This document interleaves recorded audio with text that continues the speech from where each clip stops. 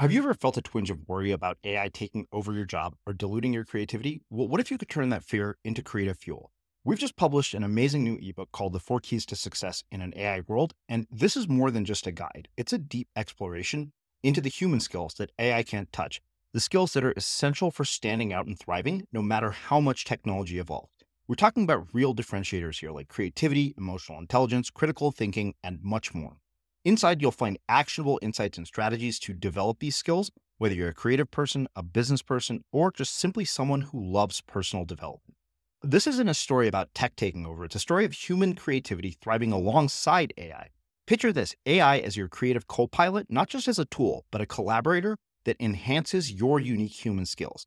The 4 Keys ebook will show you exactly how to do that and view AI in a new way that empowers you instead of overshadows you. Transform your creative potential today. Head over to unmistakablecreative.com/4keys. Use the number 4, KEYS. That's unmistakablecreative.com/4keys and download your free copy. Think about the environments that light people up the most and that create the most motivation. And if we are going to sort of pick an ideal environment that does that, I would say it's a skateboard park. Like, kids go to a skateboard park and they get really, really good at skateboarding in a short amount of time. You know, it is incredibly, incredibly motivating for certain kids. Why? You know, why? If we could teach algebra like kids learn to skateboard in a skateboard park, we'd be really, really good at algebra, right? Mm-hmm. But what are the ingredients of that environment, of that learning space? And the ingredients seem to be these vivid models of what you want to be. Not of like who you admire, but of the dude you want to become, right? I don't just like admire that skateboarder. I want to do that trick and I want to be as cool as him, you know, in every way. I want to be that guy. And so when that identity piece gets put into the equation, I think that lightning is a lot more likely to strike. I'm Srini Rao, and this is the Unmistakable Creative Podcast, where you get a window into the stories and insights of the most innovative and creative minds who've started movements, built thriving businesses, written best-selling books, and created insanely interesting art. For more, check out our 500-episode archive at unmistakablecreative.com.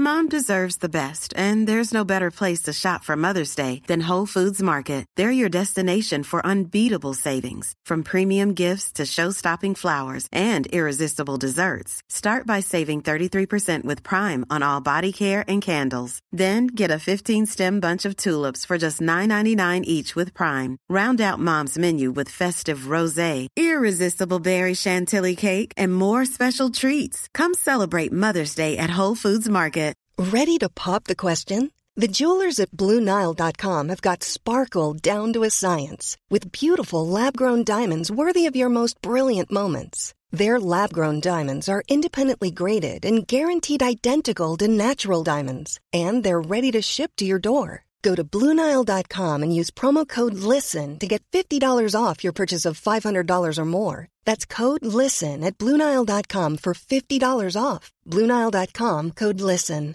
This is Paige, the co-host of Giggly Squad, and I want to tell you about a company that I've been loving, Olive & June. Olive & June gives you everything that you need for a salon-quality manicure in one box. And if you break it down, it really comes out to $2 a manicure, which is absolutely insane. It's also so easy to get salon-worthy nails at home with Olive & June. The difference between how your nails used to look when you did them yourself and now with the Mani system is a complete game changer. The best thing about Olive & June, too, is it's a quick dry. Dries in about 1 minute, lasts for 5 days, and full coverage in up to 1 to 2 coats. Visit oliveandjune.com/perfectmani20 for 20% off your first system. That's oliveandjune.com/perfectmani20 for 20% off your first system. Hey, it's Danny Pellegrino from Everything Iconic. Ready to upgrade your style game without blowing your budget? Check out Quince. They've got all the good stuff, shirts and polos, activewear, and fine leather goods, all at 50 to 80% less than other high-end brands. And the best part? They're all about safe, ethical, and responsible manufacturing. Get that luxury vibe without the luxury price tag. Hit up quince.com/upgrade for free shipping and 365-day returns on your next order. That's quince.com/upgrade. There's never been a faster or easier way to start your weight loss journey than with PlushCare. PlushCare accepts most insurance plans and gives you online access to board-certified physicians who can prescribe FDA-approved weight loss medications like Wegovy and Zepbound for those who qualify. Take charge of your health and speak with a board-certified physician about a weight loss plan that's right for you. Get started today at plushcare.com/weight loss. That's plushcare.com/weight loss. plushcare.com/weight loss. As creators, we're always on the move. Whether it's a live podcast event, a pop-up shop, or a workshop, we're constantly interacting with community, and that's where Tap to Pay on iPhone and Stripe comes in. Imagine this. You're at a live event, a listener loves your merch, or a participant wants to sign up for your course on the spot.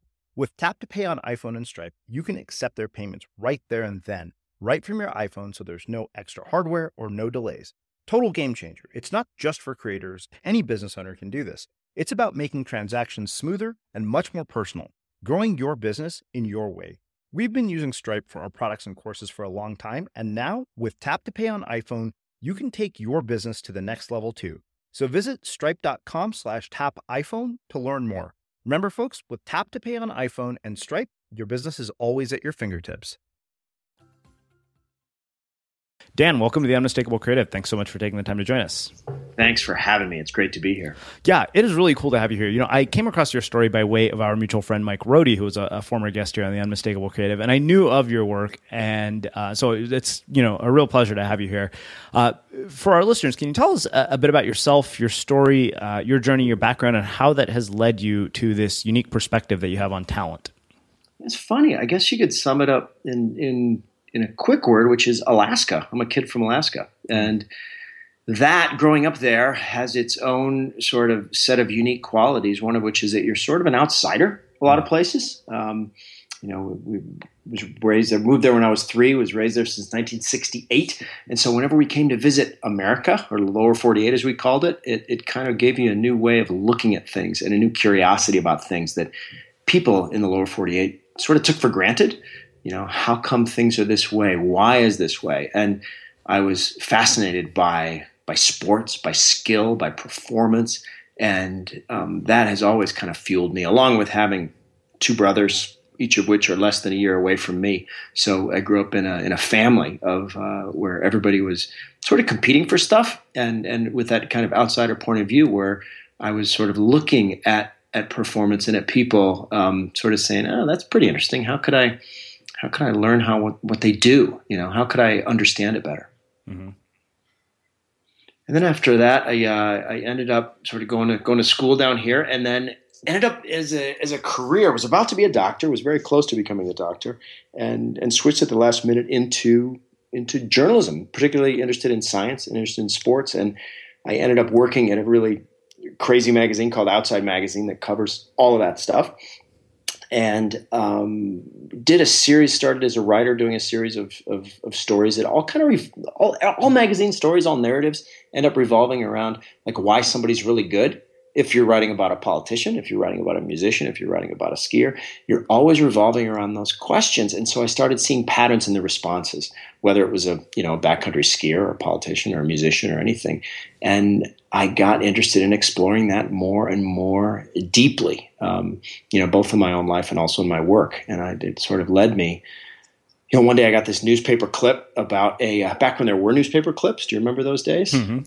And it was about a tennis club called Spartak, which was in Moscow, and it had produced, 5 times more top 20 women players than in the entire United States out of this one club. And I found out did a little more research and digging, found out that they had one indoor court. So basically this place with one indoor court was producing way more tennis champions than the entire United States. And I had to go there. And I started, that was my first visit to a talent hotbed. And I started, there are these places around the globe that are just like that in music and math and art and sports.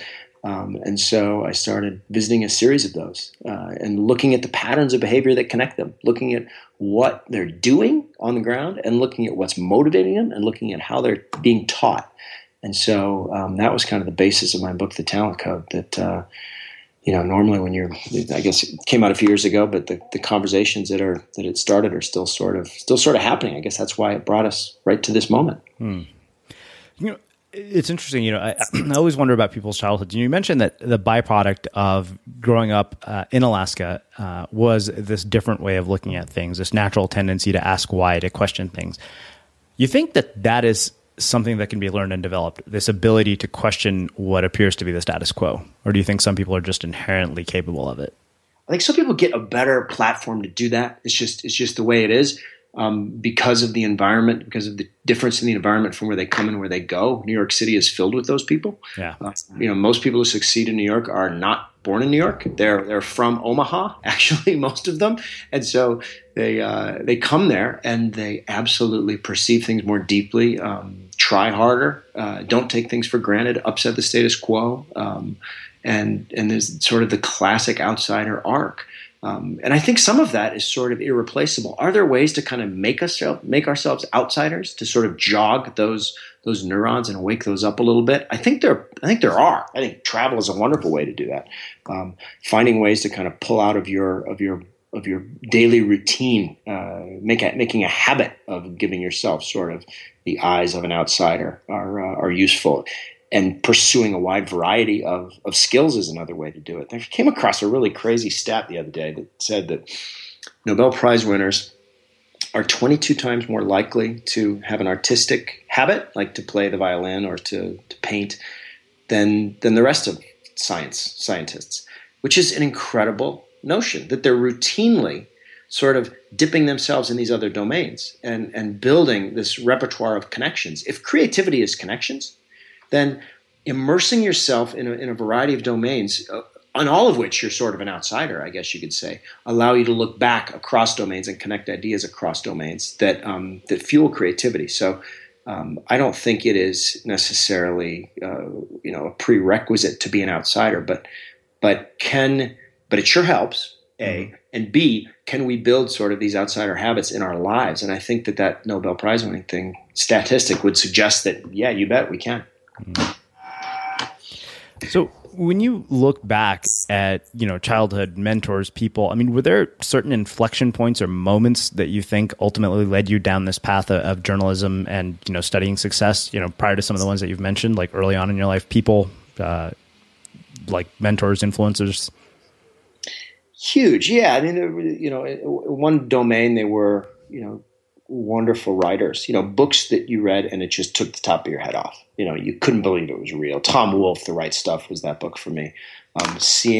Reading that and knowing that someone had put it together and someone had the privilege, the story of the astronauts and the space program in the 60s and Chuck Yeager. And if anybody hasn't read it, I highly recommend it because it's amazing.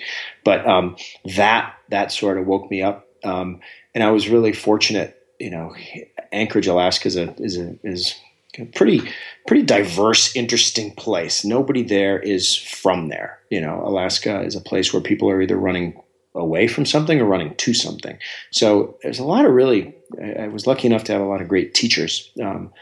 And a couple in particular stood out. One was a coach that I had who was this guy, Gordon Speidel. He was a baseball coach. He was really this quiet guy. I can't remember anything he ever told me. Like, I can't really recall any knowledge he imparted or anything, but I could remember sort of the way he made me feel and the way he made the team feel. And he was an incredibly successful coach. He was a milkman, actually. That was his daily job, as a milkman coach, and which gave his afternoons free to coach baseball. And he really stayed with me. It's like, wow, what was that all about? Like, here's this guy. He's really quiet.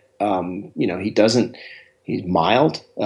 He's, not sort of the image of a General Patton or a charismatic leader in any way, but he's having this profound effect on my learning, on the success of this team, on this little culture we're creating on a baseball field. How's he do that? He was always sort of this magical figure to me. So that kind of a teacher was really lucky to bump into, and I would say very formative. That feeling of being awake from reading something like The Right Stuff. I've asked people this question in numerous forms. I'm curious why so many people miss that in their lives, because I kind of wonder if I ever found it. In some ways, I feel like I've ended up here very accidentally, getting to write books and do the things that I'm doing now. but I don't think I could pinpoint a moment like that in my life. And, given the perspective that you have, I'm curious why you think it's so overlooked. Well, I don't think it always happens to everybody. I think, it's almost an ignition, right? And like any ignition, you need to have the right conditions for lightning to form. It won't always form, but when it does, when you've got sort of the right sort of environment. And I mean, one way to think about that question is think about the environments that light people up the most and that create the most motivation. And if we are going to sort of pick an ideal environment that does that, I would say it's a skateboard park. Like, kids go to a skateboard park and they get really, really good at skateboarding in a short amount of time. It is incredibly, incredibly motivating for certain kids. Why? Why? If we could teach algebra like kids learn to skateboard in a skateboard park, we'd be really, really good at algebra, right? Mm-hmm. But what are the ingredients of that environment, of that learning space? And the ingredients seem to be these vivid models of what you want to be. Not of like who you admire, but of the dude you want to become, right? I don't just like admire that skateboarder. I want to do that trick and I want to be as cool as him, in every way. I want to be that guy. And so when that identity piece gets put into the equation, I think that lightning is a lot more likely to strike.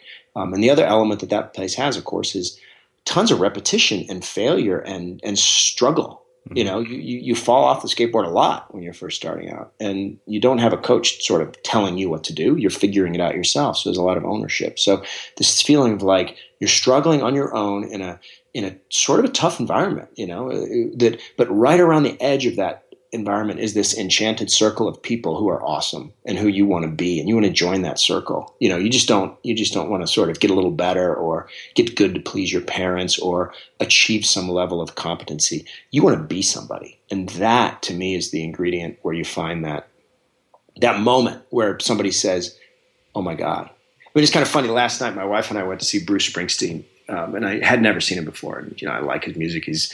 And she loves his music. She might love him a little too much. He's very lovable. And before the concert, I was reading this, great profile of him. And it started with this scene of young Bruce. It was this amazing story written by David Remnick in The New Yorker. And it has a scene of Bruce Springsteen in his kitchen. And he's like 10. And on the TV comes Elvis Presley. And he is like blown away. Now, Bruce is from kind of a dysfunctional home. He's got all kinds of issues with his dad. But he looks at Elvis and he goes to his mother. He says, that is who I want to be. Like, that's me. That is it for me. And you can actually connect the dots between like that incredible moment where this kid has that happen and, this concert that we saw last night, that lightning strikes. And if you keep that fuel tank filled and keep sort of struggling in the right ways, I mean, it's incredible what level of kind of competency and talent that can be built. But it all starts like, what if he had been on a different channel that night, or would that have happened anyway at some point? Maybe so, maybe it would have. But when you look at the way talent hotbeds grow, a lot of times you do have these igniting events. You have Anna Kournikova, a Russian tennis player who succeeds. And then the next year, there's 3 good Russians. The next year, there's 8 good Russians. The next year, there's 12. And, you have Suri Pak, a great Korean golfer. And the next year, you've got more and more and more and more and more. So this moment of putting someone in the windshield, we can think of it as that, staring at someone in your windshield who you connect with, who your identity connects with. That's incredibly powerful. And we can't, you might be able to seed the clouds a little bit, but it's hard to make that lightning strike. That's interesting because that was actually going to be my next question. So this raises actually 2 questions for me, especially because you mentioned algebra and you compared it to skateboarding, which raises a question about education and what your perspective is on education, given what you know about talent and how it develops. And then the other one I think, which in some ways maybe you've answered, is can you create the conditions for lightning to strike? Or can you put yourself in the way of lightning striking? Yeah, I think you can help. I think you can help things along. And one great example of helping things along is the way YouTube has affected the music world. Mm-hmm. When you talk to musicians across the board, classical, jazz, whatever, they will all point to the moment of YouTube as being this huge force where all of a sudden you've got kids who can stare at some solo or some other kid across the globe playing some song they want to play, and then watch them play it over and over, like in slow motion, and look at it and learn it and practice it, and really have this feeling of being able to fill your windshield with this person that you want to become, this solo that you want to build. And it's been a huge, injection, like almost like a steroid in terms of creating the overall level of talent that we see. So, yeah, I think the windshield is sort of a, you can paste and direct yourself in different ways. And I know in some kind of systemic ways, there was a situation I ran into recently. Some Green Berets. There was a troop that was having trouble they wanted their guys to become better communicators. So they sent them to hang out with the corner offices of General Electric and watched people give speeches and manage meetings and have tough conversations. And they just sort of filled their windshield with these brilliant communicators. And that really helped. They sort of could add a model in their head of how to communicate better, and were filled with these kind of hugely motivating examples of elite communicators. So yeah, I think it is a resource that I think can be messed with at the most basic Bruce Springsteen level. That's tough. It's rare. If that happens to you, way to go. If that happens to your kid, you should definitely notice it. Yeah. But the challenge, I think, to most sort of in our mundane lives that we live is more like, how do we keep renewing that, and how do we design our windshield a little bit so we're taking time to really stare at the people we want to stare at. Yeah. I guess in a lot of ways, this podcast provides a windshield. Yeah, totally. Right. Why do people tune in? I mean, that's the reason. I think it's one of the reasons, obviously. The brilliant conversation we're having, of course, being the other. What about the education piece? Yeah, I think it makes you look at education a different way. I mean, if we pull the camera back on education, this sort of factory model that we have now where kids go into a room and listen to someone talk for an hour and then go in another room and listen to someone else talk for an hour and take notes, is fairly recent. If we wanted to go back to the question of how did the Renaissance painters get to be so good, what we'd find is that they weren't taking classes on oil painting. They weren't listening to someone talk about oil painting. They built up this tremendous skateboard park, basically, of where there were apprentices at a pretty young age who were not sort of learning theory, but who were actually grinding the pigments, actually harvesting the eggs for the different paints, and learning by copying. And each of them really had their windshield filled with a mentor.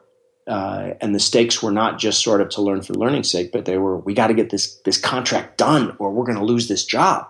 You had super urgent, high modeling, high repetition apprenticeships, which is when we all, if you reflect and if I reflect on moments in life where we really learned something, where we really improved, chances are we don't reflect back on some lecture we heard or some class we took. This class may have added to insight and helped us think about it, think about things in different ways. But if we're talking about adding skill, an apprenticeship, a mentor, those sorts of things, those sorts of learning ecosystems, if we can call them that, are 1,000 times more powerful.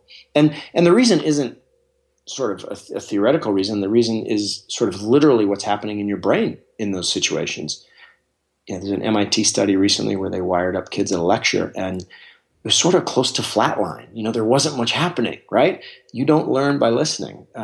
With all due respect to this podcast and all its listeners, you don't get better by listening. You get better by doing stuff and struggling at it and working toward a model of what you want to do, and filling your windshield with that model and putting in intense struggling effort over and over again. And there's been some really interesting efforts in education to sort of flip the classroom, which is really an interesting idea, which sort of, instead of listening to the lecture during class, they listen to it at home. Mm-hmm. Where they can rewind the lecture, get maximum understanding, watch it over and over again. And then when we get to class, they start doing the reps. They start either trying to, take apart the sentence or do the math problem. And then the teacher circulates and offers kind of pointed, individualized coaching to each kid as they struggle. So they're not struggling at home.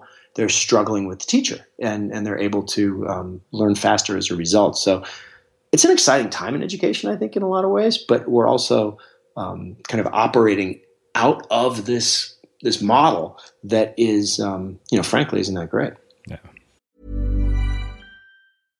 Flexibility is great. That's why there's yoga. Flexibility for your insurance coverage is great too. That's why there's United Healthcare Insurance Plans.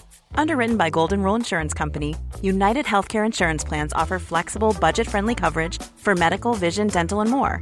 One of these plans may be right for you if you're, say, between jobs, coming off your parents' plan, turning a side hustle into a full hustle, or even missed open enrollment. Want more flexibility? Find out more about United Healthcare Insurance Plans at uh1.com. How would you like to look 5 years younger? In a clinical study, people that had volume added with Juvederm Voluma XC in the cheeks perceived themselves as looking 5 years younger at 6 months after treatment. Look younger, feel like you. Add volume for lift and contour in the cheeks with Juvederm Voluma XC. Reverse signs of aging by adding volume to smooth laugh lines with Juvederm Volure XC. For important safety information and to find a licensed specialist, visit Juvederm.com. That's JUVEDERM.com. Not for people with severe allergic reactions, allergies to lidocaine, or the proteins used in Juvederm. Common side effects include injection site redness, swelling, pain, tenderness, firmness, lumps, bumps, bruising, discoloration, or itching. There's a risk of unintentional injection into a blood vessel, which can cause vision abnormalities, blindness, stroke, temporary scabs, or scarring. Talk to a licensed specialist to find out if it's right for you. Planning for your next trip? Elevate your travel style with Quince. Quince has all the jet-setting essentials you'll want for your next getaway, like European linen, premium luggage options, buttery soft Italian leather bags, and so much more. And is all priced at 50 to 80% less than similar brands. Plus, Quince only works with factories that use safe and ethical manufacturing practices. Pack your bags with high-quality essentials you'll be wearing for vacations to come with Quince. Go to quince.com/pack for free shipping and 365-day returns. Hiring for your small business? If you're not looking for professionals on LinkedIn, you're looking in the wrong place. That's like looking for your car keys in a fish tank. LinkedIn helps you hire professionals you can't find anywhere else, even those who aren't actively searching for a new job but might be open to the perfect role. In a given month, over 70% of LinkedIn users don't even visit other leading job sites. So start looking in the right place. With LinkedIn, you can hire professionals like a professional. Post your free job on linkedin.com/people today. Even when we're on a budget, we still deserve nice things. Quince is a place to scoop up stunning high-end goods for 50 to 80% less than similar brands. They have buttery soft cashmere sweaters starting at $50, luxurious Italian leather bags, and so much more. Plus, Quince only works with factories that use safe, ethical, and responsible manufacturing. Get the high-end goods you'll love without the high price tag with Quince. Go to quince.com/style for free shipping and 365-day returns. Wow. Nice. Yeah. What you're hearing are the sounds of people everywhere putting on Bombas socks, underwear, and T-shirts made from absurdly soft materials that feel like plush clouds. Yeah, that plush. And the best part? For every item you purchase, Bombas donates another to someone facing homelessness. Bombas. Big comfort for everyone. Go to bombas.com/ACAST and use code ACAST for 20% off your first purchase. That's bombas.com/ACAST. Code ACAST. Well, I think that makes a perfect setup to talk about what I really want to spend the bulk of our time focusing on, which is this idea of the talent code and what drives world-class performance, the framework for it. And, I think the bigger question that is probably on everybody's mind is, how is it accessible to me? Yeah, right. Well, I mean, it's interesting to think about it that way because it's accessible. People are already sort of doing it. I think it's more a question of identifying it and seeing it clearly than it is providing some bit of news. Mm-hmm. Really, if we were to distill it into a sort of a quick phrase, it would be: struggle makes you smarter. Learning has a velocity. Learning has got learning is not all created equal. And there's a story that sort of brings us home that I tell in the pages of the book, and it starts with this girl named Clarissa, and she's part of this incredible study where they tracked her musical practice. She plays a clarinet. They track her musical practice for like 15 years. So for 15 years, they are videotaping her practice and seeing where she progresses the most, right? I mean, and so in the course of this one clip of tape, she plays 2 songs. And the first song she plays is the Blue Danube. And she plays it straight through. She makes a few mistakes. It's like, bum, ba, da, bum, bum, bum, bum, bum, bum. And she makes a few mistakes. She plays it. And the guy who did the study, this guy, Gary McPherson, says, like, there's zero learning happening here. She's in this is very extremely shallow learning is going on. She's not attending to her mistakes. She's not feeling them. And then she plays another song. It's a very short jazz riff called The Golden Wedding. And it starts with like, ba-da-ba-ba-ba-ba-da-dum. And she plays it, and she plays a few notes, and she makes a mistake, and she feels that mistake. Like, you can almost, it's like electricity is being shot through the keys of the clarinet. Like, she almost drops it, and she feels that. She's like, ah. And then she takes the clarinet out of her mouth, and she looks at the notes and hums them. And then she fingers the keys slowly and then more quickly along with playing the right notes, but not actually blowing the notes. She's isolating each of the skills. She's keenly attending to when she makes a mistake and when she fixes it. She's feeling that mistake. And her learning velocity goes up 10 times during that 5 minutes. In 5 minutes, she accomplishes more learning than she would in a month of practicing the other way. So this slight change in effort and attention changes what's happening in her brain entirely. She starts to make new connections, and she starts to hone those connections to make them work better. And those mistakes, here's the kind of, thing to think about. Those mistakes that she's making when she plays the Golden Wedding aren't really mistakes. They are they're mileposts. They're tools she's using to get to the solution. If she didn't make the mistake, if she didn't pay attention to the mistake, she wouldn't know how to make the right move. So that struggle is literally making her smarter. That struggle. We typically interpret struggle as being a negative. It's embarrassing. It's difficult. It's painful to struggle on the edge of your ability.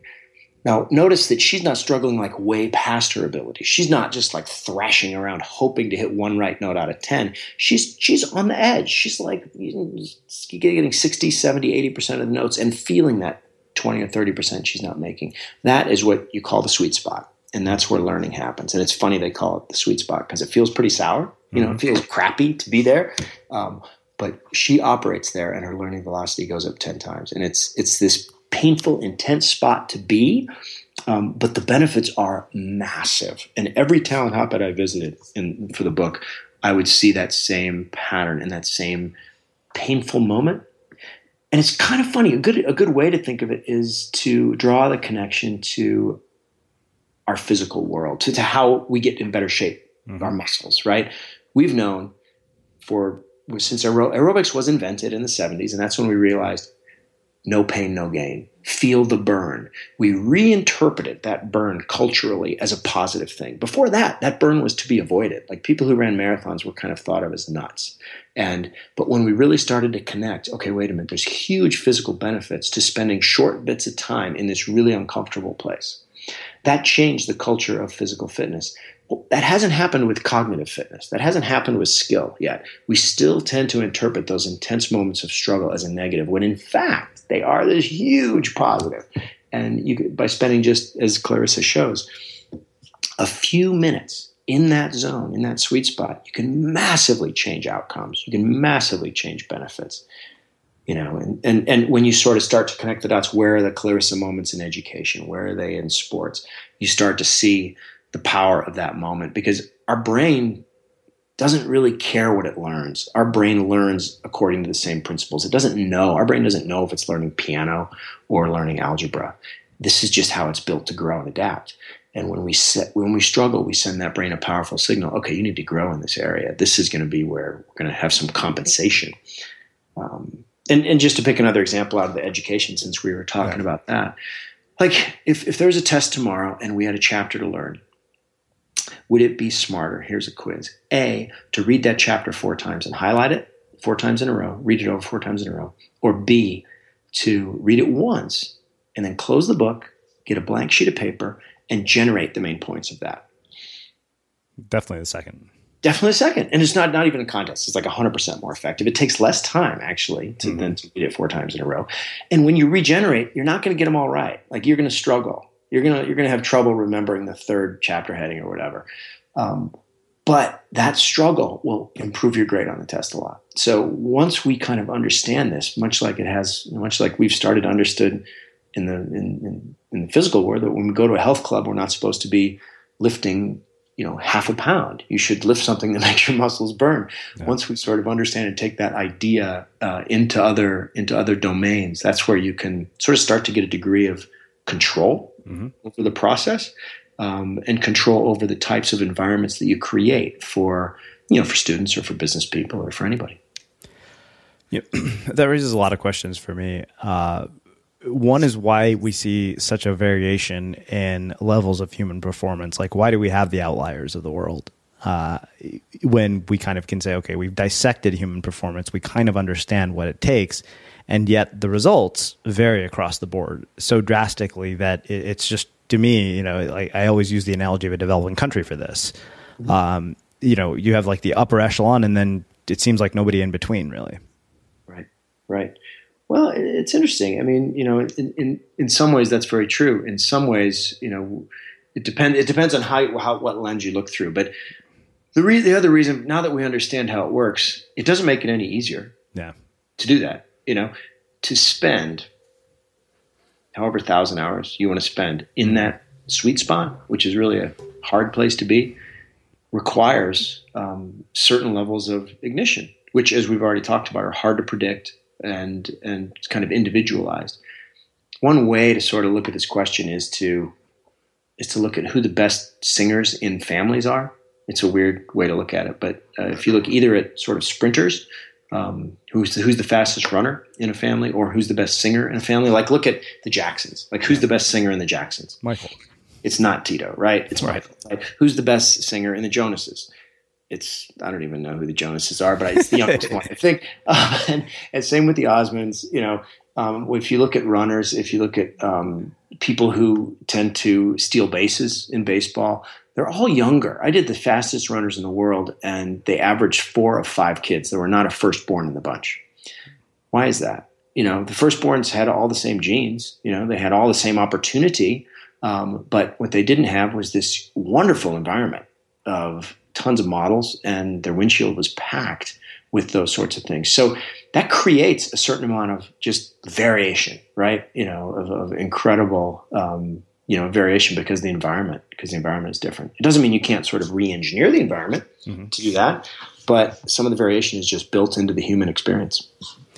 Yeah, it's interesting because I think about the upbringing that my sister and I had, and both of us had very similar upbringings, but I mean drastically different lives in terms of what we chose to do, both career-wise and in terms of grades at school. I couldn't help but think when you said that, I'm like, I remember telling my sister, I'm like, this is what I screwed up freshman year at Berkeley. By the way, here's how you front load your entire freshman semester so you end up with like a super high GPA at the very beginning. And I was like, nobody was there to tell me that. Yep. You're Michael, or she's Michael. Actually, she gets to learn from Tito, right? Yeah. It's true, and that opportunity, and other things like kids tend to go different directions to kind of occupy different niches in the environment. They're going to get, because if your sister goes one direction, you might go the other way, and and also the people around us are getting better. By the time Mozart came along, his father was a much better teacher because he had done all his teaching with his sister, right? Yeah. And his sister wasn't that great, but he used her to kind of figure it out. All right, now I'm gonna go to town, right? Same with Richard Williams and his kids. Same with Tiger Woods and his dad. Like, these patterns keep repeating, and they're not totally predictable, but they are super interesting and partially controllable. I want to ask you a question, especially from your perspective, having done the work that you have, that I have asked a handful of people. The venture capitalist Chris Sacca says that when he invests in entrepreneurs, especially the ones that have had wild success, like the founders of Instagram, and he said this in damn near every interview I've ever heard him give, he says that every one of them believes that their success is inevitable.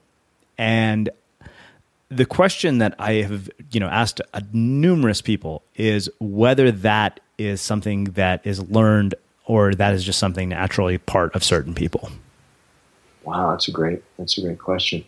I would say it's both. I would say to some degree some of these kind of emotional stability, sense of identity, big ego stuff is clearly driven by genes, partly by genes.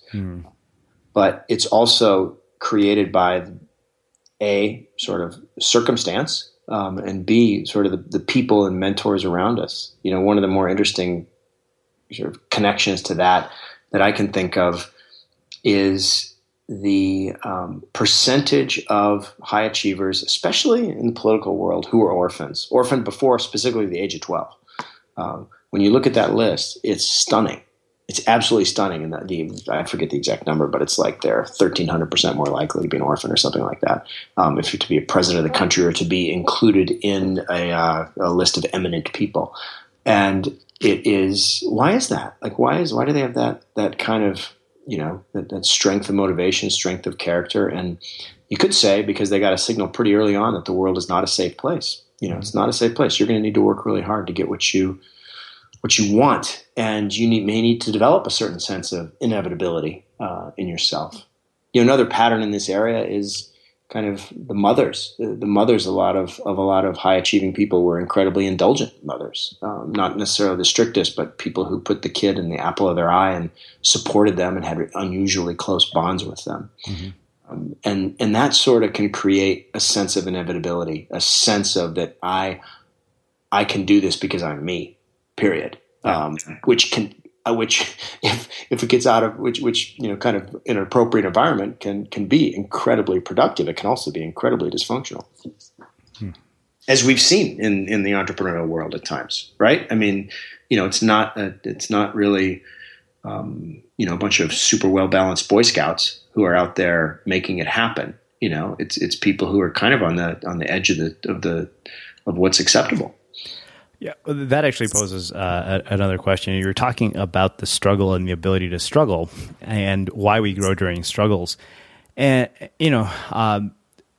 I look at this, I asked a lot of people about the role that mental illness plays in all of these, like depression and anxiety, because to me, that seems like it's inevitably part of the struggle.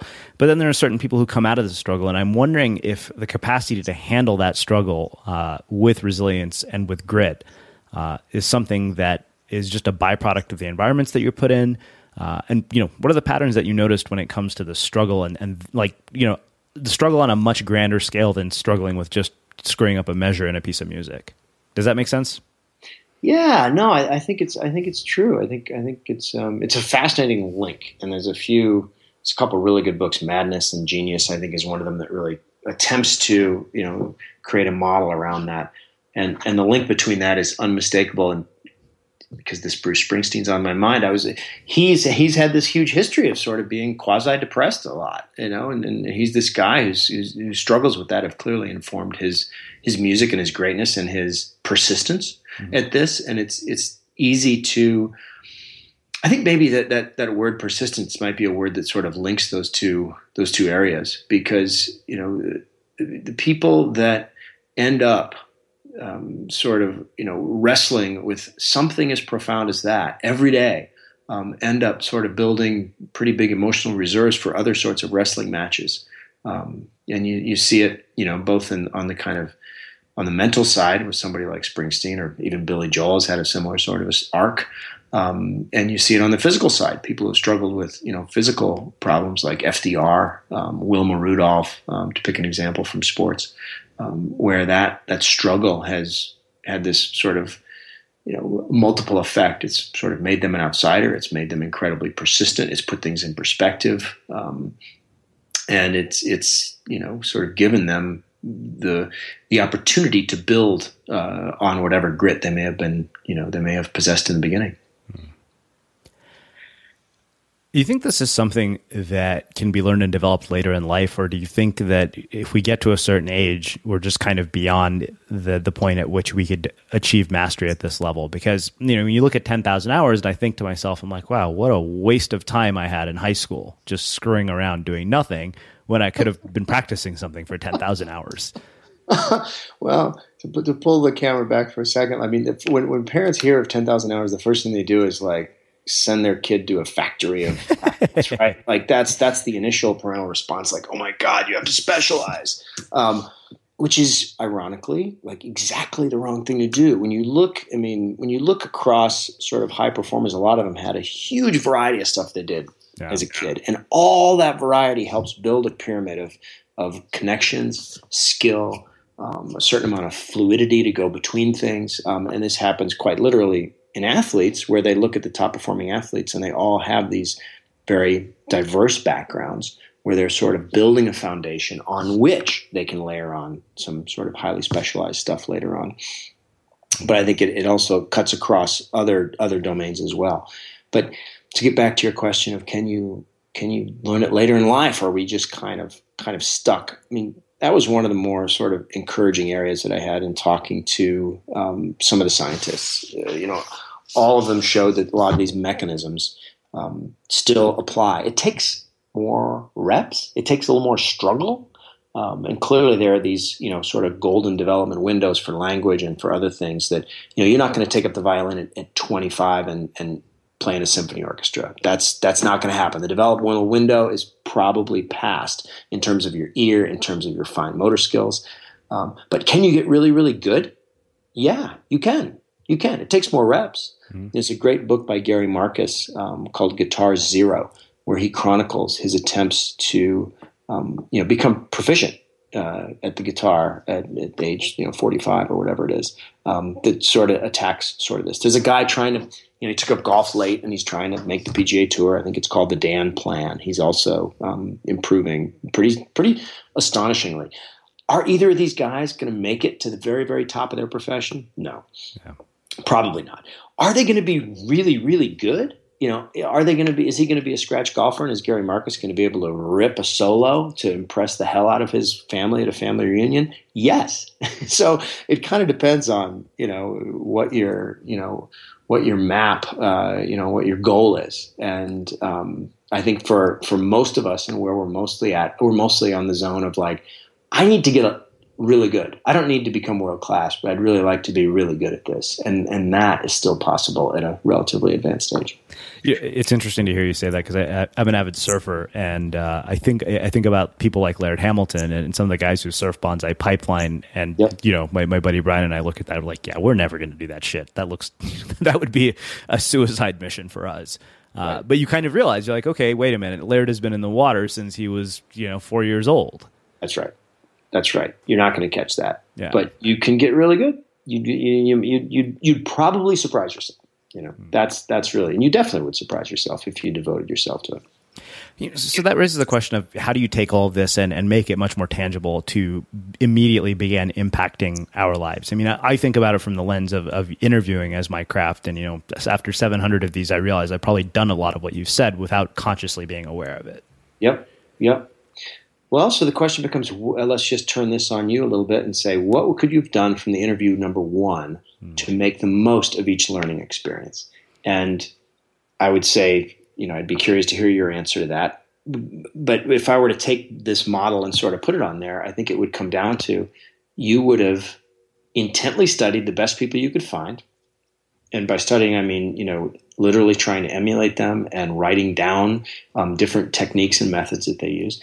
And then you would have, after each interview, you would have tried to measure the distance between you and them through reflection and see, honestly, what did I do well? Honestly, where did I fall short? After each rep, almost like you're in a skateboard park and they do a trick and you try that same trick and you say, you look at the videotape and you say, where did I hit it and where did I miss it?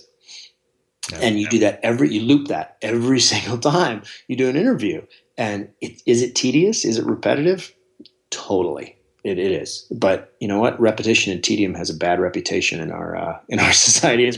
Repetition is pretty powerful, especially when, in this case, it wouldn't actually be repetition. You'd be doing something slightly different each time. And it'd be easy to become absorbed and to improve. You're an incredible interviewer. And clearly you've taken a lot of these lessons to heart, and clearly you reflect on this a lot. So is it possible that you could have improved even faster? I'd say maybe it would be possible. Yeah. It's always been interesting to look at kind of, the one thing I wish I could do is find a way to get a brain scan of when we started running the show and what it's like after. I've always been curious as to what it must look like after all these conversations. Well, it's interesting. I mean, I asked that question to this guy, Dr. Douglas Fields, that I visited for my book, and he showed me this picture of myelin. Mm. We probably remember myelin from a myelin sheath in our biology class, myelin, and it looks like he showed me a cross section of a neuron, and myelin is the stuff that's wrapping it like electrical tape, and its function is exactly it exists because it's an insulation. The same reason we wrap the cords of the computer we're talking on to stop that signal from leaking out. And Dr. Field started to explain to me, when you do a lot of intensive reps, when you operate in kind of what I would call deep practice, you actually grow thicker and thicker layers of myelin on the circuitry on which you're practicing. I mean, they have done scans, actually, of people after 200 hours of piano practice and 500 hours of piano practice. And the myelin growth in those areas of the brain is proportional to the time they spend practicing. So every hour you did your intensive interviewing and your learning and your struggling, you would have been adding layers of myelin to that circuitry of your brain, which makes it run faster and better. And as Dr. Fields explained, that myelin is like broadband. It's like you're building broadband through struggle and by falling short and by reaching again. So you're reaching, failing, reaching, and each time you earn a little bit more and a little thicker layer, and the signal speed goes up. That's just sort of some basic electrical engineering. The thicker the layer, the faster the signal. And the difference isn't small. When there's no myelin, the signal goes 2 miles an hour. When there's 50 layers of myelin, it goes 200 miles an hour. So you're going from goat paths in your brain to like bullet train. And that's why you're better and faster, because if we were to scan your brain, we'd find a lot more of that along the pathways you're using right now. Wow, that's really interesting. It makes me even think of the writing practice that I have of writing 1,000 words a day. I figured, I'm like, okay, that's got to be doing something too.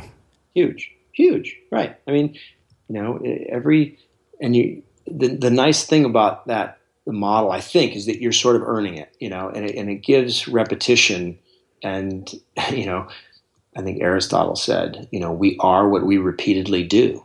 Excellence is not an act, but a habit. And that's extremely powerful. I mean, he didn't know about myelin or about sort of the neurology of learning, but that's exactly what he's talking about. You are what you repeatedly do. Not what you do once or twice, but what you repeatedly do. Well, this has been really cool. Really kind of an eye-opening look into talent. And I love the fact that it wasn't entirely prescriptive, but more story-based, which was different than I expected it would be. So I have one final question for you, which is how we finish all our interviews. Cool. What do you think it is that makes somebody or something unmistakable? Wow. Unmistakable. I think it's the way they think. I think you can, it's possible in this day and age to kind of replicate a lot of things about a person or something they bring. But the way they tackle a problem tends to be what I find memorable and valuable about somebody. Because you think about a problem, I often find myself thinking, man, what would so-and-so think? How would they react to this? And I think that's what I'm looking for. I'm looking for that lens, that unique lens, that unique problem-solving lens that they can put on it. And to me, that's the most kind of valuable asset that anybody can bring to any relationship. Awesome. Well, I really appreciate you taking the time to join us and share your story and your insights with our listeners. I think they're going to really enjoy this.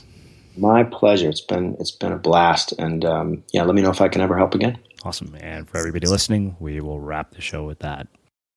Next week on The Unmistakable Creative. Yeah, of course. There's a great body of research on this that Robert Eisenberger spearheaded more than 2 decades ago on what's called learned industriousness, which is literally like the acquired capacity for self-discipline and willpower. We know now that a lot of discipline seems to be like a muscle where you work it initially and then it tears, but then it builds itself up. And I think a lot of learning discipline is starting by experiencing flow and getting so fascinated by something that you fall into this, like I'm in the zone moment where you lose track of time, you don't notice your surroundings, and pretty soon hours have gone by. And for me, I guess learning discipline was a lot of saying, I need to get good enough that I can get into flow in this task. Wharton professor and author Adam Grant joins us to talk about his new book, Originals, How Nonconformists Move the World. Normally, being a little extra can be a bit much, But when it comes to healthcare, it pays to be extra. And United Healthcare makes it easy with Health Protector Guard fixed indemnity insurance plans. Underwritten by Golden Rule Insurance Company, they supplement your primary plan, helping you manage out-of-pocket costs without the usual requirements and restrictions like deductibles and enrollment periods. So when it comes to covering your medical bills, you can feel good about being a little extra. Visit uh1.com to find the Health Protector Guard plan for you. Imagine the softest sheets you've ever felt. Now imagine them getting even softer over time. That's what you'll feel with Boll & Branch's organic cotton sheets. In a recent customer survey, 96% replied that Boll & Branch sheets get softer with every wash. Start getting your best night's sleep in these sheets that get softer and softer for years to come. Try their sheets with a 30-night guarantee. Plus, get 15% off your first order at bollandbranch.com. Code BUTTERY. Exclusions apply. See site for details. Even when we're on a budget, we still deserve nice things. Quince is a place to scoop up stunning high-end goods for 50 to 80% less than similar brands. They have buttery soft cashmere sweaters starting at $50, luxurious Italian leather bags, and so much more. Plus, Quince only works with factories that use safe, ethical, and responsible manufacturing. Get the high-end goods you'll love without the high price tag with Quince. Go to quince.com/style for free shipping and 365-day returns. Imagine the softest sheets you've ever felt. Now imagine them getting even softer over time. That's what you'll feel with Boll & Branch's organic cotton sheets. In a recent customer survey, 96% replied that Boll & Branch sheets get softer with every wash. Start getting your best night's sleep in these sheets that get softer and softer for years to come. Try their sheets with a 30-night guarantee. Plus, get 15% off your first order at bollandbranch.com. Code BUTTERY. Exclusions apply. See site for details. Mom deserves the best, and there's no better place to shop for Mother's Day than Whole Foods Market. They're your destination for unbeatable savings, from premium gifts to show-stopping flowers and irresistible desserts. Start by saving 33% with Prime on all body care and candles. Then get a 15-stem bunch of tulips for just $9.99 each with Prime. Round out Mom's menu with festive rosé, irresistible berry chantilly cake, and more special treats. Come celebrate Mother's Day at Whole Foods Market. Hey, it's Paige DeSorbo from Giggly Squad. High quality fashion without the price tag. Say hello to Quince. I'm snagging high-end essentials like cozy cashmere sweaters, sleek leather jackets, fine jewelry, and so much more. With Quince being 50 to 80% less than similar brands. And they partner with factories that prioritize safe, ethical, and responsible manufacturing. I love that. Luxury quality within reach. Go to quince.com/style to get free shipping and 365-day returns on your next order. Quince.com/style. Have you ever felt a twinge of worry about AI taking over your job or diluting your creativity? Well, what if you could turn that fear into creative fuel? We've just published an amazing new ebook called The 4 Keys to Success in an AI World, and this is more than just a guide. It's a deep exploration into the human skills that AI can't touch, the skills that are essential for standing out and thriving, no matter how much technology evolves. We're talking about real differentiators here, like creativity, emotional intelligence, critical thinking, and much more. Inside, you'll find actionable insights and strategies to develop these skills, whether you're a creative person, a business person, or just simply someone who loves personal development.